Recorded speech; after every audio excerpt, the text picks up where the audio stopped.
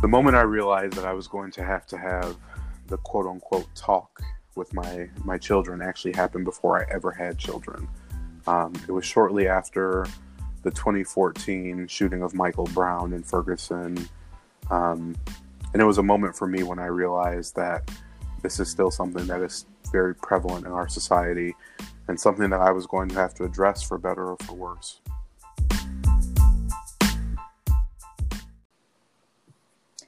Hello, everybody, and welcome to our first episode of the Unfiltered Real People, Real Conversations podcast with Ikessa HT.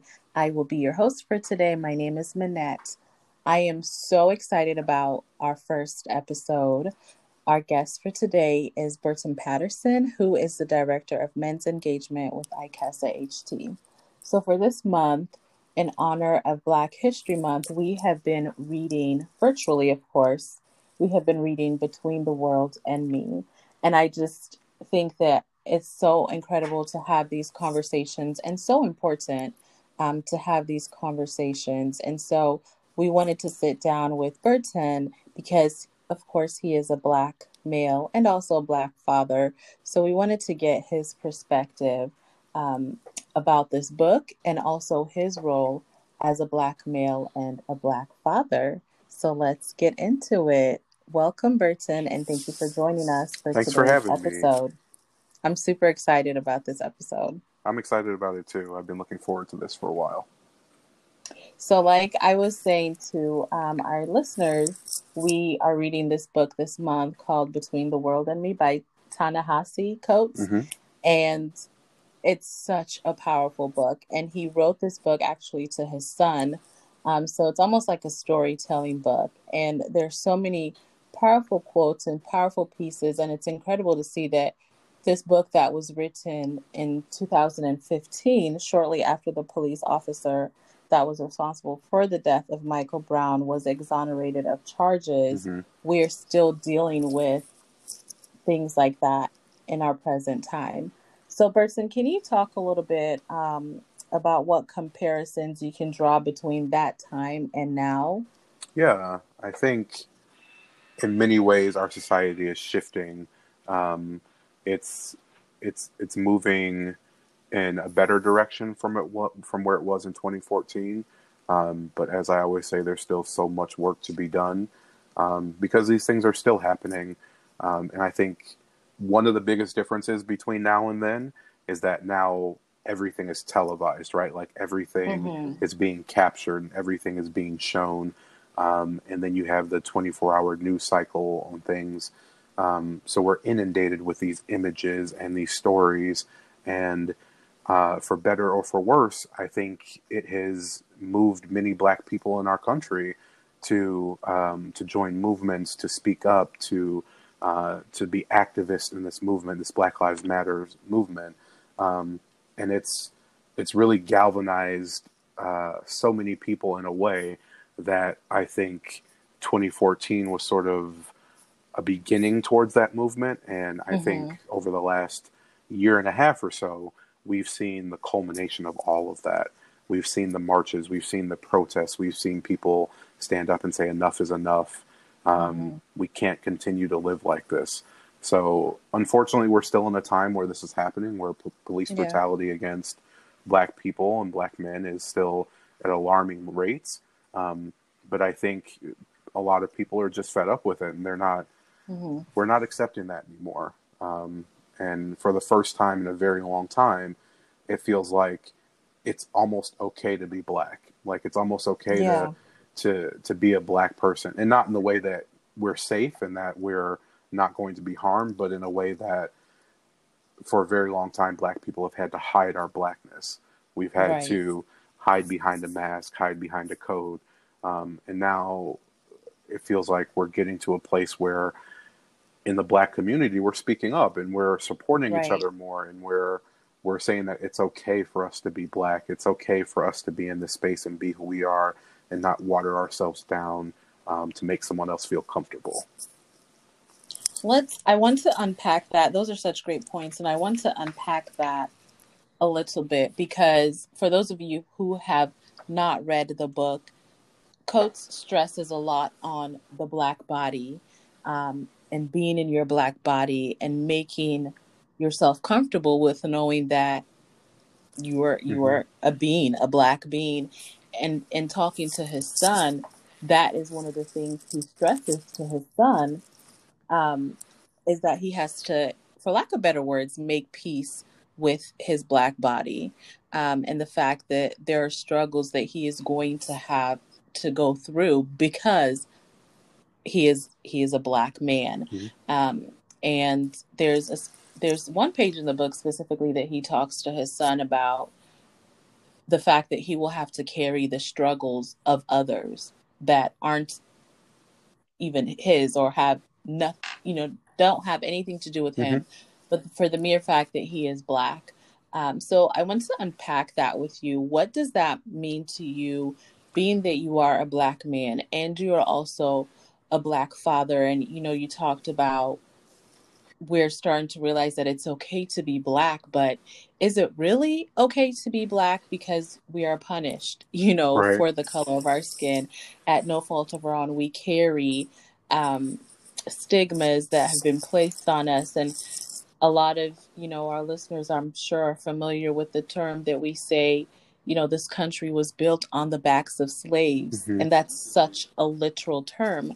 And so yeah, there's a new awakening of Black pride, but there's also this sense of, man, like, will it ever be okay though?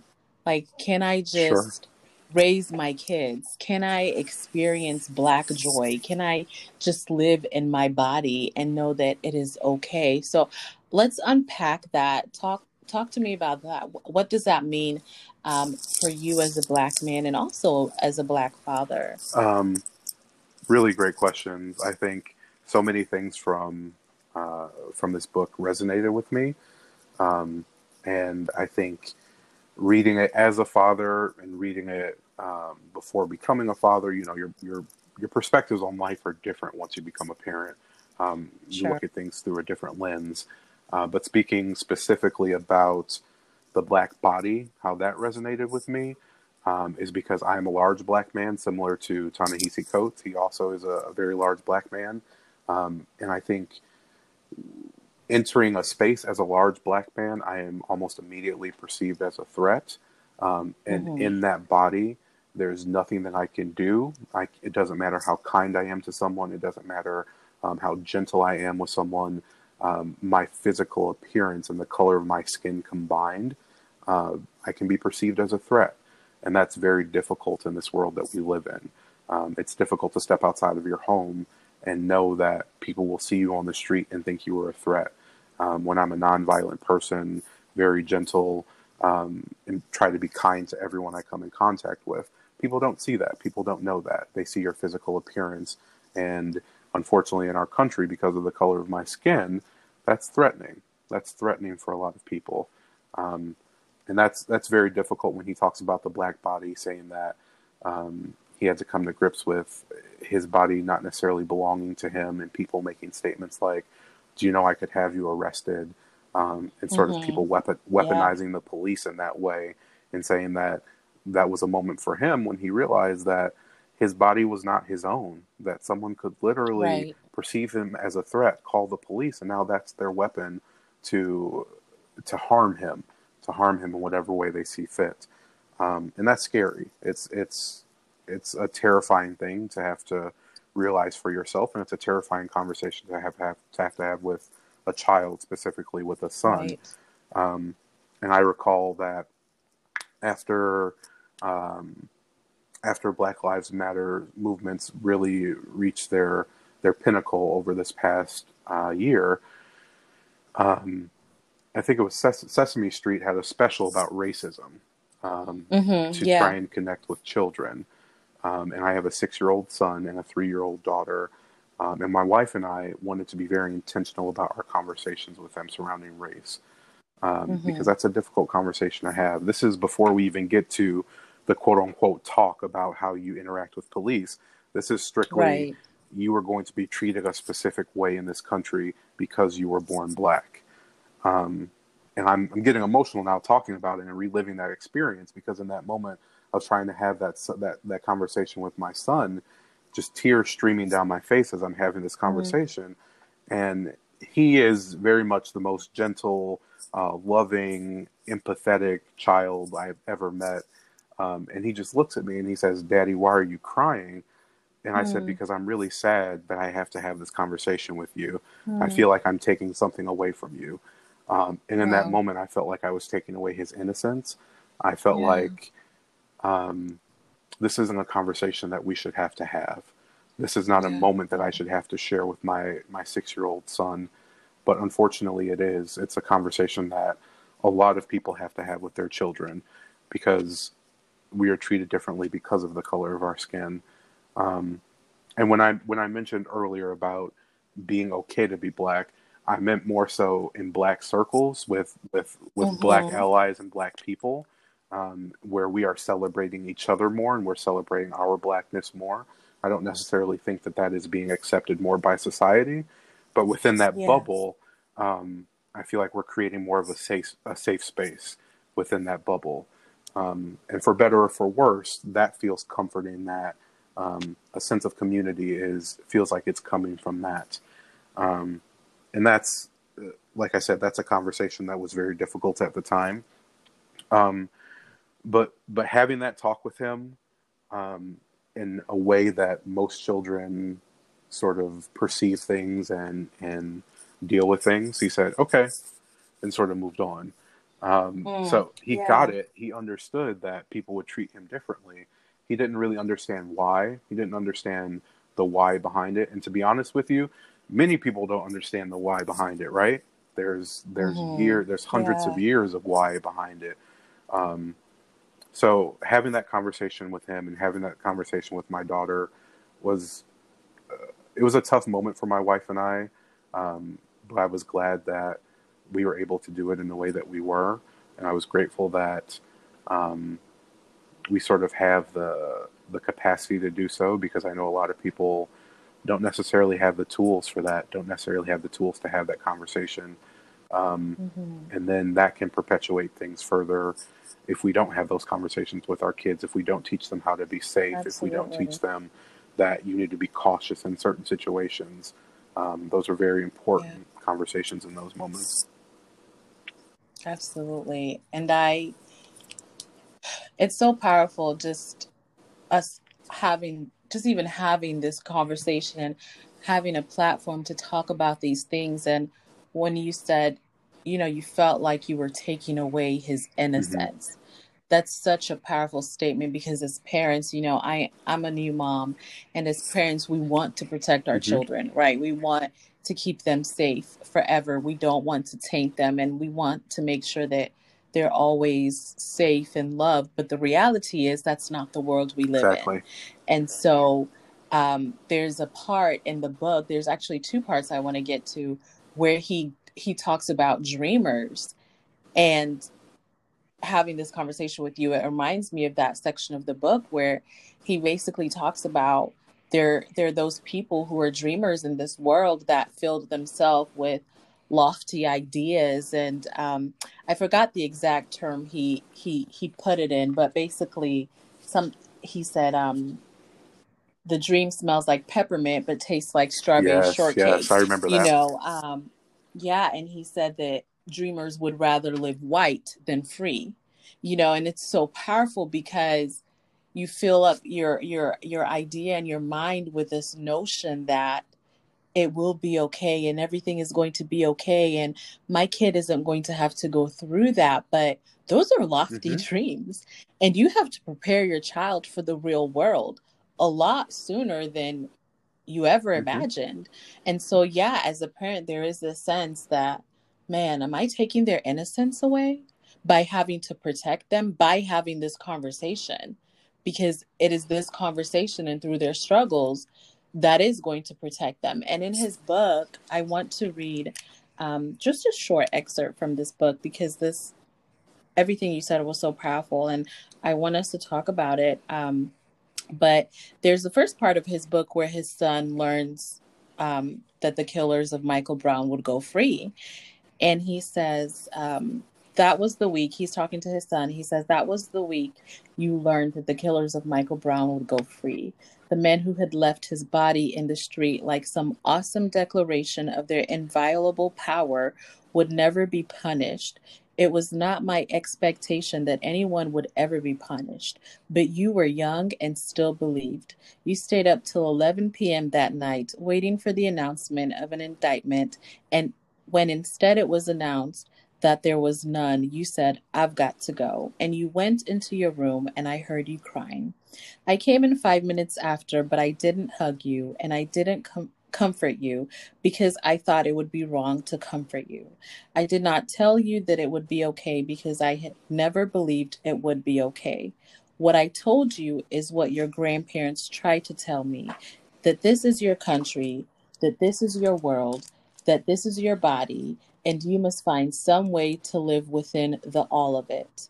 I tell you now that the question of how one should live within a black body, within a country lost in the dream, is the question of my life, and the pursuit of this question I have found ultimately answers itself.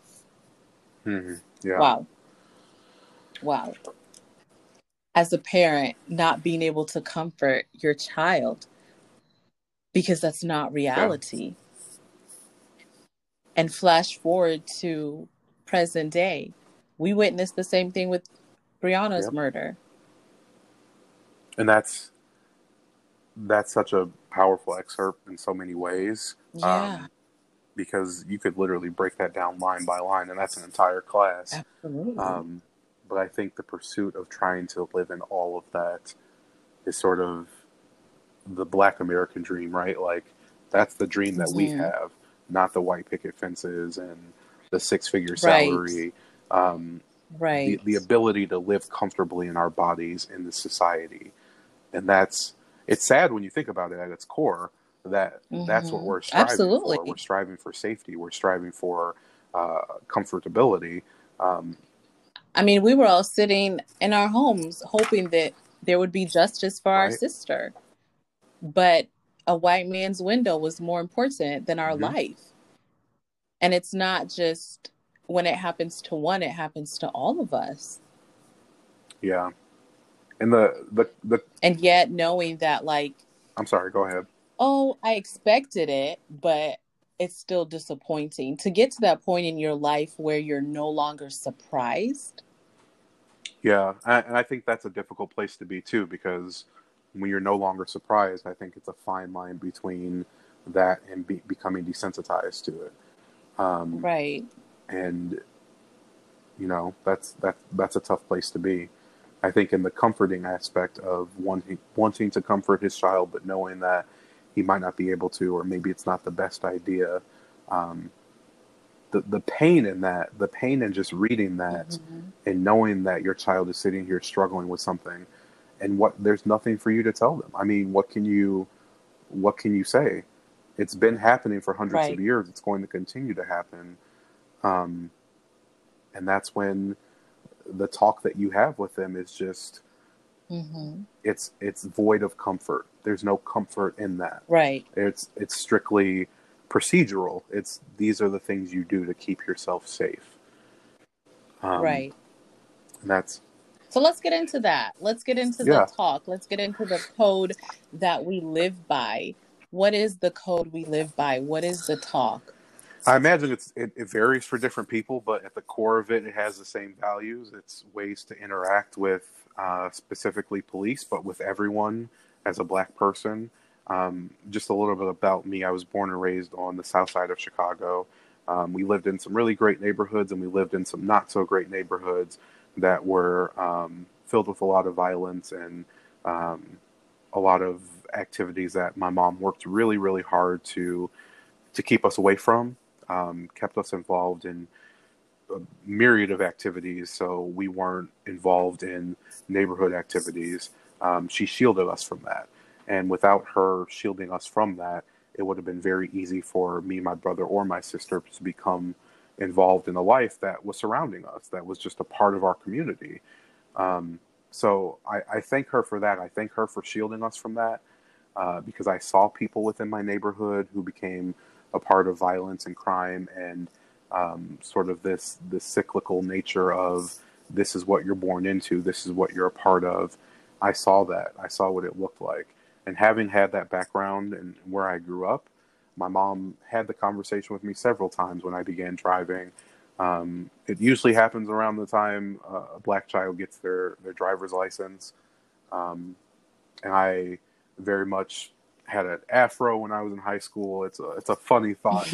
I had an afro. I had like the Black Power fist pick with the long metal. Oh wow. Whatever they're called, the sticks on the pick.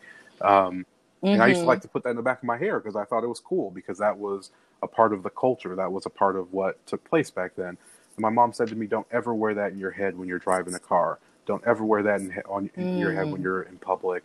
Don't wear a do-rag when you're driving a car. Don't wear a hoodie. Don't wear a baseball hat. Don't have anything on your head at all.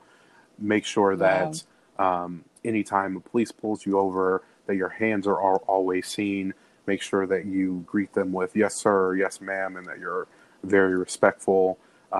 Make sure that your music is turned down low. Make sure that you always have all the light bulbs on your car functioning so they don't have a reason to pull you over. And ultimately, sort of going through this laundry list of things that you need to do to make sure that you're in a safe space. And that code is something that you need to live by, because you're not only putting yourself in harm if you go outside of that code, but potentially someone else that you're with. You're putting them in danger as well, because this is a code that we have to live by. We have to make ourselves as non-threatening as possible. And all of those things that I'm listing are part of ways that people would see black culture as threatening. If I walked up to someone with a pick in my hair, I'm a threat. Like, this is a thug. This is a person who's a gangbanger, and they're going to hurt me. They're going to steal from me because I have a pick in my hair. So a difficult conversation to have, but one that I think many black parents have to have with their children. That's been happening for decades, for hundreds of years. This conversation has continued in lives about you have to do certain things to keep yourself safe. And and having conversations with some of my white friends who are parents, and a conversation that they will never have to have with their children.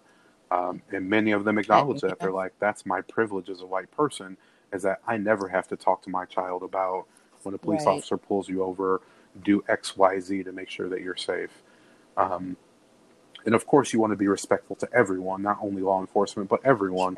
And I think it's seen played out over the past several years of people of non-color being disrespectful towards police, being overtly aggressive towards police, and being treated very differently than a black person, a person of color.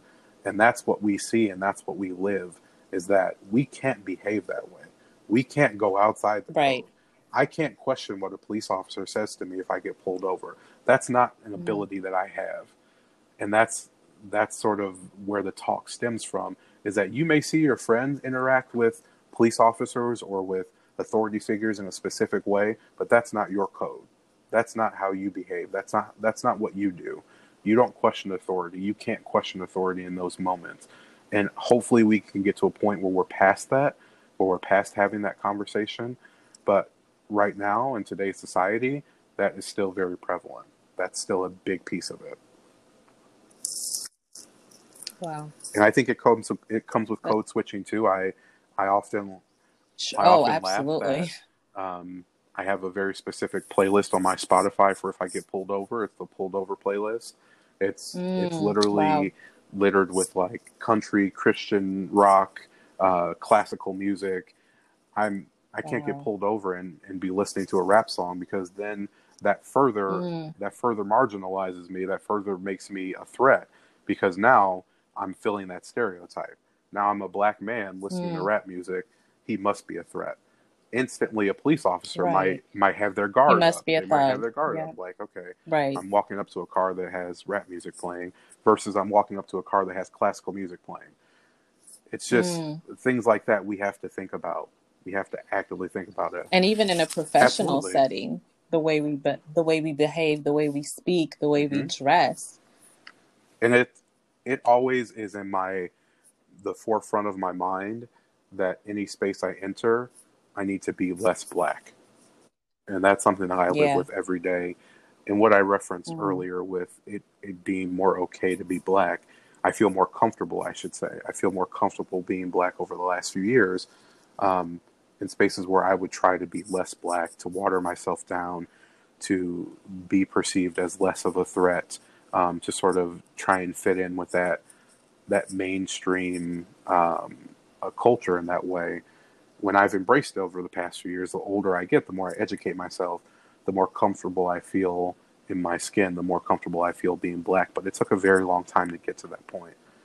It took a lot of work. It Mm. took a lot of intentionality to get to that point because we have all of these things in our society built up for us to fail. Yeah. I mean, the system is literally built for Mm-hmm. us to fail. It doesn't matter how accomplished we get, we will always be Mm-hmm. the lesser. And going back to the code switching part, it's the people that I grew up in, the rough neighborhoods that I lived in.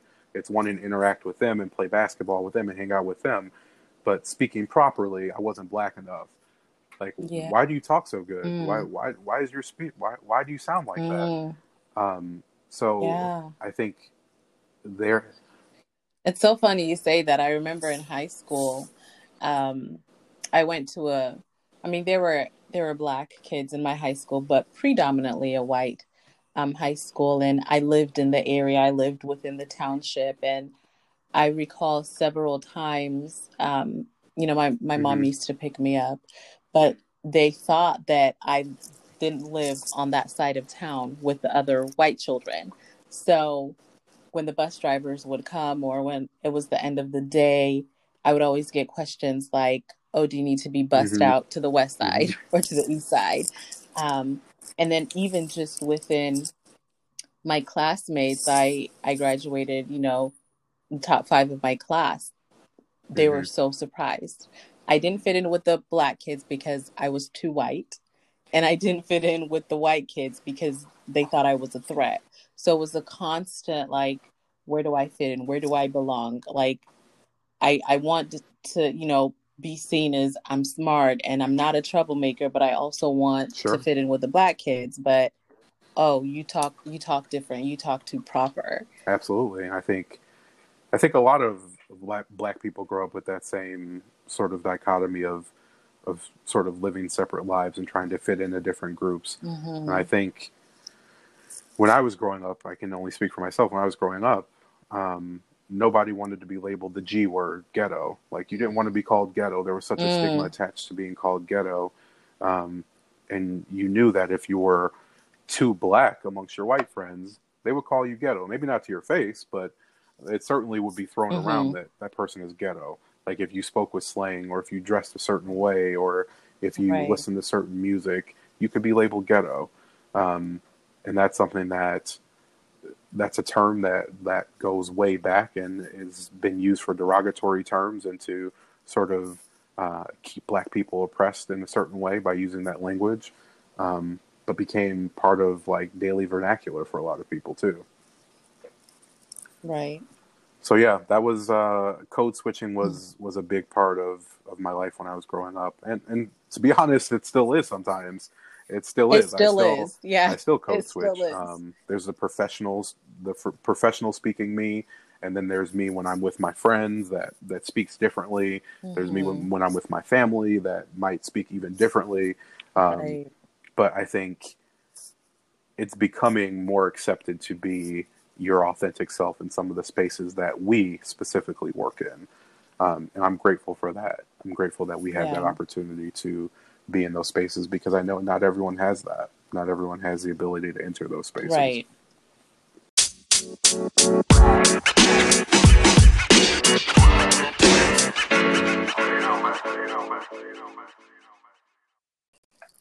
We're realizing now more than ever. I mean, we've always known that collectively as a people we are Hmm. strong, but for so long our strength was always buried, Hmm. you know. And so I think finding we're finding ourselves within ourselves, if that makes sense. Like we're finding community and realizing that together we're Sure. stronger. And so for those that like it, fine. For those that don't, fine. And it's not always that case, because then, of course, there are situations that send us back, and it's just like, man, I really thought that this Sure. was done, or man, like, when are we going to be free? But overall, I think as a people, we're starting to realize we are so Hmm. strong and we are so resilient. Um, and we're full of We magic, are.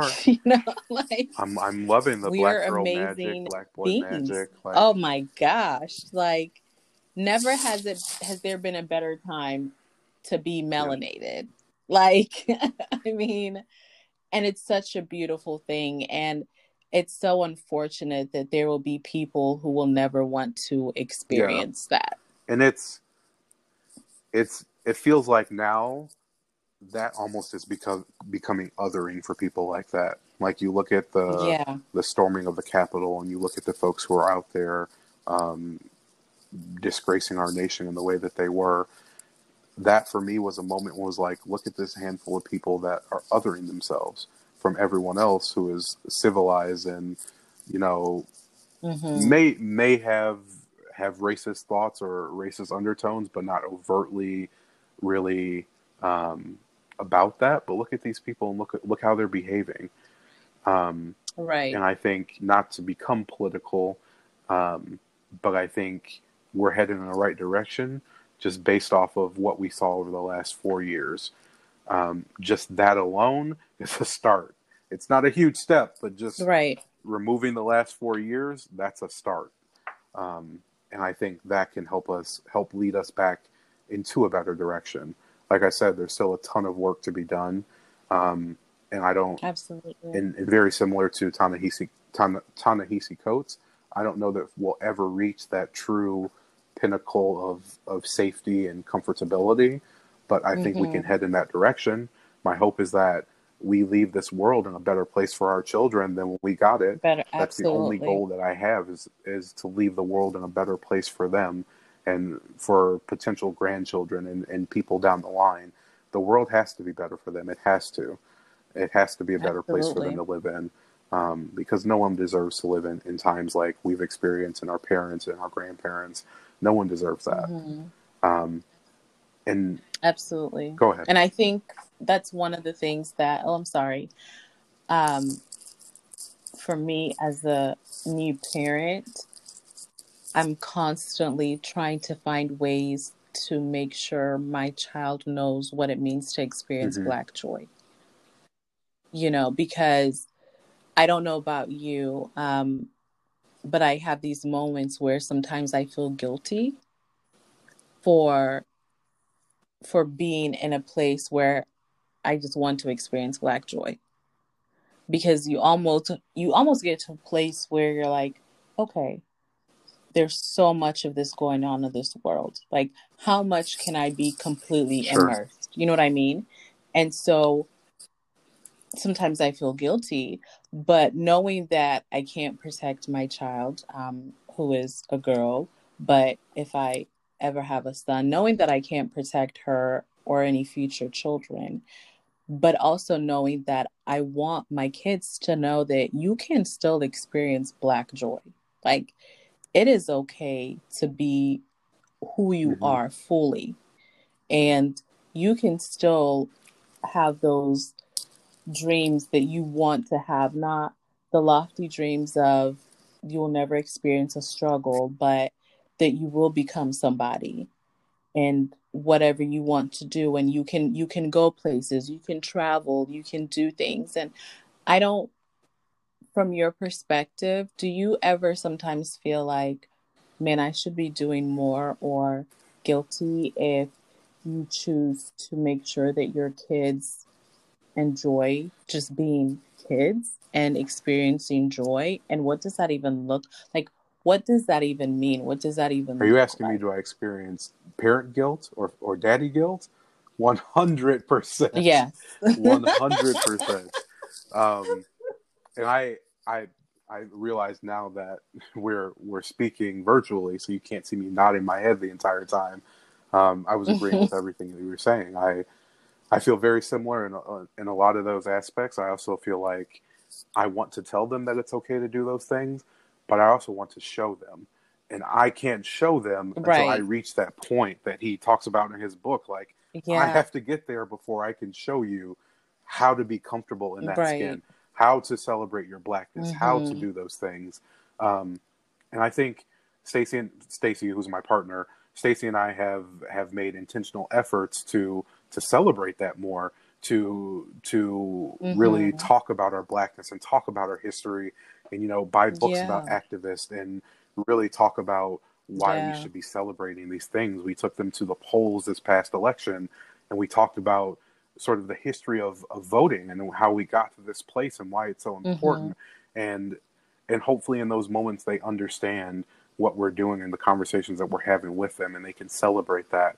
And when they become old enough, they can say, this is an honor to do this. Like, this is my right. I want to do this Right. because of everyone that came before me, because of all the lives that were lost Absolutely. in trying to get our vote. And we want them to celebrate that. We want them to be comfortable in their skin and being black. But like I said, I have to get there first. So there's a ton of guilt in that. Mm-hmm. But then there's the Yeah. regular baked in parent guilt about wanting to do more for them in those ways. Um, but as I get Exactly. older, I Yeah. realize that I can't do it unless I show them. I have to live that. I have to Right. live that experience, and I have to be a model in that way for them, so they can see it, so they can see that you can live comfortably, you can celebrate this, Mm-hmm. and you can do it in a way, hopefully, that you won't get harmed, that someone won't hurt Right. you, because they're Right. going to be hurt. They're going to experience heartache, and Absolutely. there's going to be pain for them. And we can't do anything as parents. All we can do is try to support them through those No. moments. So for me, the comfort aspect, going full circle back to your initial excerpt that you read, comforting them in those moments, I feel like is very important. Even though you can't say everything is going to be okay, Mm-hmm. you can't say that with certainty. Um, I can't be Right. me and Right. not comfort them in those moments. And not But I right. completely Yeah. understand where he was coming from with comfort. I think he was speaking from comfort from a different aspect of, I can't comfort you in this moment because this Mm-hmm. isn't okay. It's not okay what just happened. Right. So yes, I live with the Right. parent guilt all the time, all the time. You mentioned Hmm. your partner Stacy, and just for just a brief moment, I want there's we don't know too much about his partner and Hmm. him writing to his son, but he does mention that through meeting her and having a child with him, she definitely was instrumental in him Hmm. traveling and seeing the world, and having new experiences, and Hmm. made him a better father and made him more loving and a bit softer. And I know oftentimes, Black women, we Sure. carry a lot, and there's a lot of things we carry that we don't always put on display. And we're very protective and very nurturing. And just for a brief moment, how has being um, married to Stacy and having children, has that changed who you are? Of course, it's Hmm. changed who you are as a man, but from obviously speaking from the Black perspective, and just figuring out parenting together, and how has her approach to parenting Black children in this world, in the society we live in, how has that had an impact on you as a Black man and That's a Black a father? that's a really great question, because I'll say that I married a phenomenal woman. A big part of the reason why um, I chose to marry her is because she's always been great with children. And I always saw in her Mm-hmm. that she would be a phenomenal mother. And she has so many great qualities that make her a great mother and a great wife. But one of the things I love most about her is how she's able to sort of take these moments with our children and have these very Mm-hmm. serious or heartfelt conversations and do it in such a warm and loving way. Um, and that for me is everything. Like, seeing those moments, it's everything for me Yeah. as a husband and as a father. knowing that I chose the right partner to raise our children, knowing that we think very similarly and having these very intentional conversations, specifically around race and about being black. Before we ever had children, I think when she was pregnant with our son, my oldest, I think we were already reading books about raising a black son and doing research about what do those Mm. conversations look like, because she came to me and she was crying and she was very sad and she was like, I realize that we're going to be raising a black son in this country. And this was after the Michael Brown Mm. incident. And she's like, I'm scared. I'm scared for my son. And this was before he was Wow. ever born. And she was like, I don't know how we're going to do it. I don't know how we're going to raise a black son. And I sort of told her, we're going to draw on my experience and we're going to tell him what it's like for us. And we're going to tell him how to keep himself safe. And we're going to raise him to the best of our ability. And like I said, he is the Mm. sweetest, most kind child who is a complete goof, who will make everyone laugh. Um, and I think, not to toot our own horn, but we're raising a really great kid, and our daughter as well, our 3-year-old. We're raising Sure. really great Yeah. children, because we have those shared values, because we have those conversations, because um, our communication together might not be great at all times, but when it comes to our children, having communication about them and what they need is usually pretty on point. Um, we have we have conversations about what they need and how we can be the best parents for them. And I think that's really important for me, is that she always supports me anytime I want to have a conversation or anytime I want to do something with them. She supports that, and I do the same for her. And having that support on both ends is really helpful when you're trying to struggle, when you're struggling with something, trying to figure it out. And that's sort of what parenting is just troubleshooting. It's literally putting out fires Sure. and troubleshooting and trying to figure it out as you go. Um, and I think I chose a pretty good person to do that with, to go along with. Absolutely. Yeah. That's amazing. I want us to wrap up, but I want to read something and I want you to and end with telling us and telling listeners what can they learn, how can they learn, and how can they continue to grow in their journey as being allies, and also um, with their friends and their employees or colleagues, and whatever sphere, whatever space they find themselves in, because this is such a real, raw conversation. And more of these conversations need to happen, but we also know Hmm. that these things take time. And so starting it is great, but more people need to get on board. So, what does that look like? But he said something in his book that I literally had to just sit with because it was just so powerful. And I want to read that, and I want you to tell me your thoughts and what you want to leave listeners with. He says, I am sorry I cannot make it okay. I am sorry that I cannot save you, but not that sorry. The struggle is really all I have for you because it is the only portion of this world under your control. Perhaps struggle is all we have because the God of history is an atheist and nothing about his world is meant to be. So you must wake up every morning knowing that no promise is unbreakable, least of all the promise of waking up at all. This is not despair. These are the preferences of the universe itself. Verbs over nouns, actions over states, struggle over hope. The birth of a better world is not ultimately up to you, though I know each day there are grown men and women who tell you otherwise. The world needs saving precisely because of the actions of these same men and women.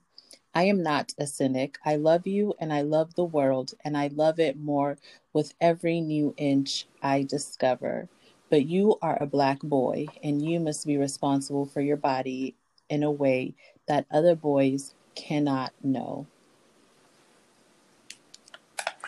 Yeah, I think, as in many of his excerpts, there's a lot to unpack there. Um, Yeah. I think specifically focusing on leaving him with the struggle and that being all he has to leave, that's it's sort of the one constant in life is that we know there's going to be struggle. Mm-hmm. Um, and you Right. can try to equip someone as best as possible with the tools that we have, to hope they can navigate those waters. But ultimately, the struggle is going to be there, and it's a constant. It's a constant in all of our lives, but especially in the life of Right. a black man.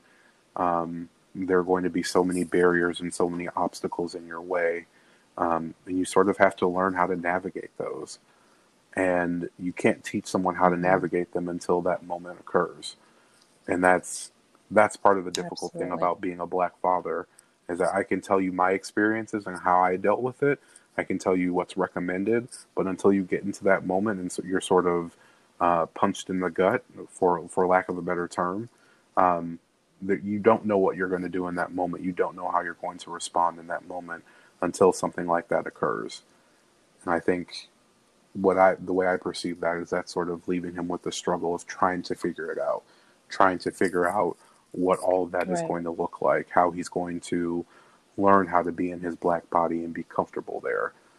Um, Hmm. yeah, I think that's a very interesting take on what he can leave his son. But yeah, as far as Yeah. Well, thank. leaving folks with next steps or educating themselves, I think that's where I always start and that's where I always end, is educating yourself, whether it be Mm-hmm. reading this book that we've been Right. talking about. I think that's a great place to be. Um, uh, Attending trainings or webinars or however the best way for you to gather information. If it's a podcast, if it's a Yeah. documentary, um, read up on the history of Black culture in America, sort of what Mm-hmm. Black people have been through, what Black people have been experiencing, and try and do it empathetically. Try and put yourself in someone else's shoes. Try to understand why there is so much distrust between Black people and law enforcement. Try to understand why there's so much Mm. distrust between Black people and politicians. Try to understand why there's so much distrust, period, between Black people in our country. Um, Right. and once you start to do that, I think people who are naturally empathetic or can see from other people's perspectives will understand the burden that is carried on the back of Black people every day. The burden of having to change yourself to fit into a space, the burden of having to speak a certain way or act a certain way so that you feel safe and comfortable. Um, Trying to do those things, I think, can put us in the right direction. But I also think it means acknowledging that the struggle is real, acknowledging that the things Right. that people of color are Absolutely. saying are not just made up or not just them playing the race card or wanting a leg up on someone else. These things are real. And if someone says that it's real, I believe you. I believe that what you're saying is real for you. Right. I know that I haven't experienced it. I know that I may never understand it, but it's real for you. And I'm going to acknowledge that and I'm going to treat it as such. Absolutely. And I think if we start doing that, if we see more empathy within our society, the optimist in me is like a lot of these things might start to go away, might start to lessen, if people can see from Sure. other people's perspectives, specifically folks who are marginalized or othered. I think they can start building that bridge again. And music has always meant a lot to me in my life. It's always been a very important component of who I am, and I'm very drawn to music. And shortly after Michael Brown was shot and killed, the movie Selma came out about Selma, Alabama, and John Legend Mm. and Common Yeah. made a song called "Glory" that won a ton of awards. It's an incredible song. I Mm-hmm. recommend listening to it. But there's It a line is. that Common says in there that has always stood out to me. It's always really resonated with me about how he chose these words so intentionally. And he says, the movement is a rhythm to us. Freedom is like religion to us. Justice is just And juxtaposition justice in is us. just a Justice for yeah. all just ain't Yep. specific enough. And for me, Just ain't justice. it Yep. means that just saying justice for all, that's not specific enough because all, we are not included in that all. Absolutely.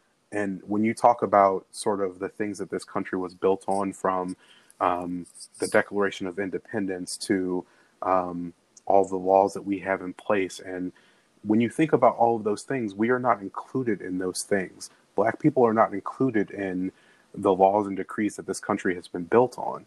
So we need to change that thinking. We need to shift our mentality, because that all is not inclusive. It's not inclusive for the LGBTQ community, people of color, people who are marginalized. Like, that all is not all. That all was made for white men. Let's be honest. Right. It was white men when they White wrote people. that. It was for white men. And then they later brought white women into it as well. But that was not for women. That all was not for women either. So I think we need to change our line of thinking when we try to sort of look back at this country and our democracy and our flag and all of the things that we want to hold true. Just try to understand that those things aren't true for Black people. Black people don't view those things the same as someone else may. And educate yourself on the reasons why we don't view those things the same way. So always start with education, end with education, so you can try to understand where people of color are coming from. Absolutely. Thank you so much, Burton, for having this Thank conversation you. with I me. appreciate the opportunity. I know that our listeners have learned a lot, and I know that they're just going to so appreciate this conversation. So, as always, you can find our podcast on Spotify, and you can also find out more at ikesaht.org, or look us up on Facebook or Instagram at Indiana Coalition to End Sexual Assault. We will try our best to add some resources at the end of this podcast. Thank you all for listening to our first episode. We hope you enjoyed it, and hope that you will join us for our next episode. Take care.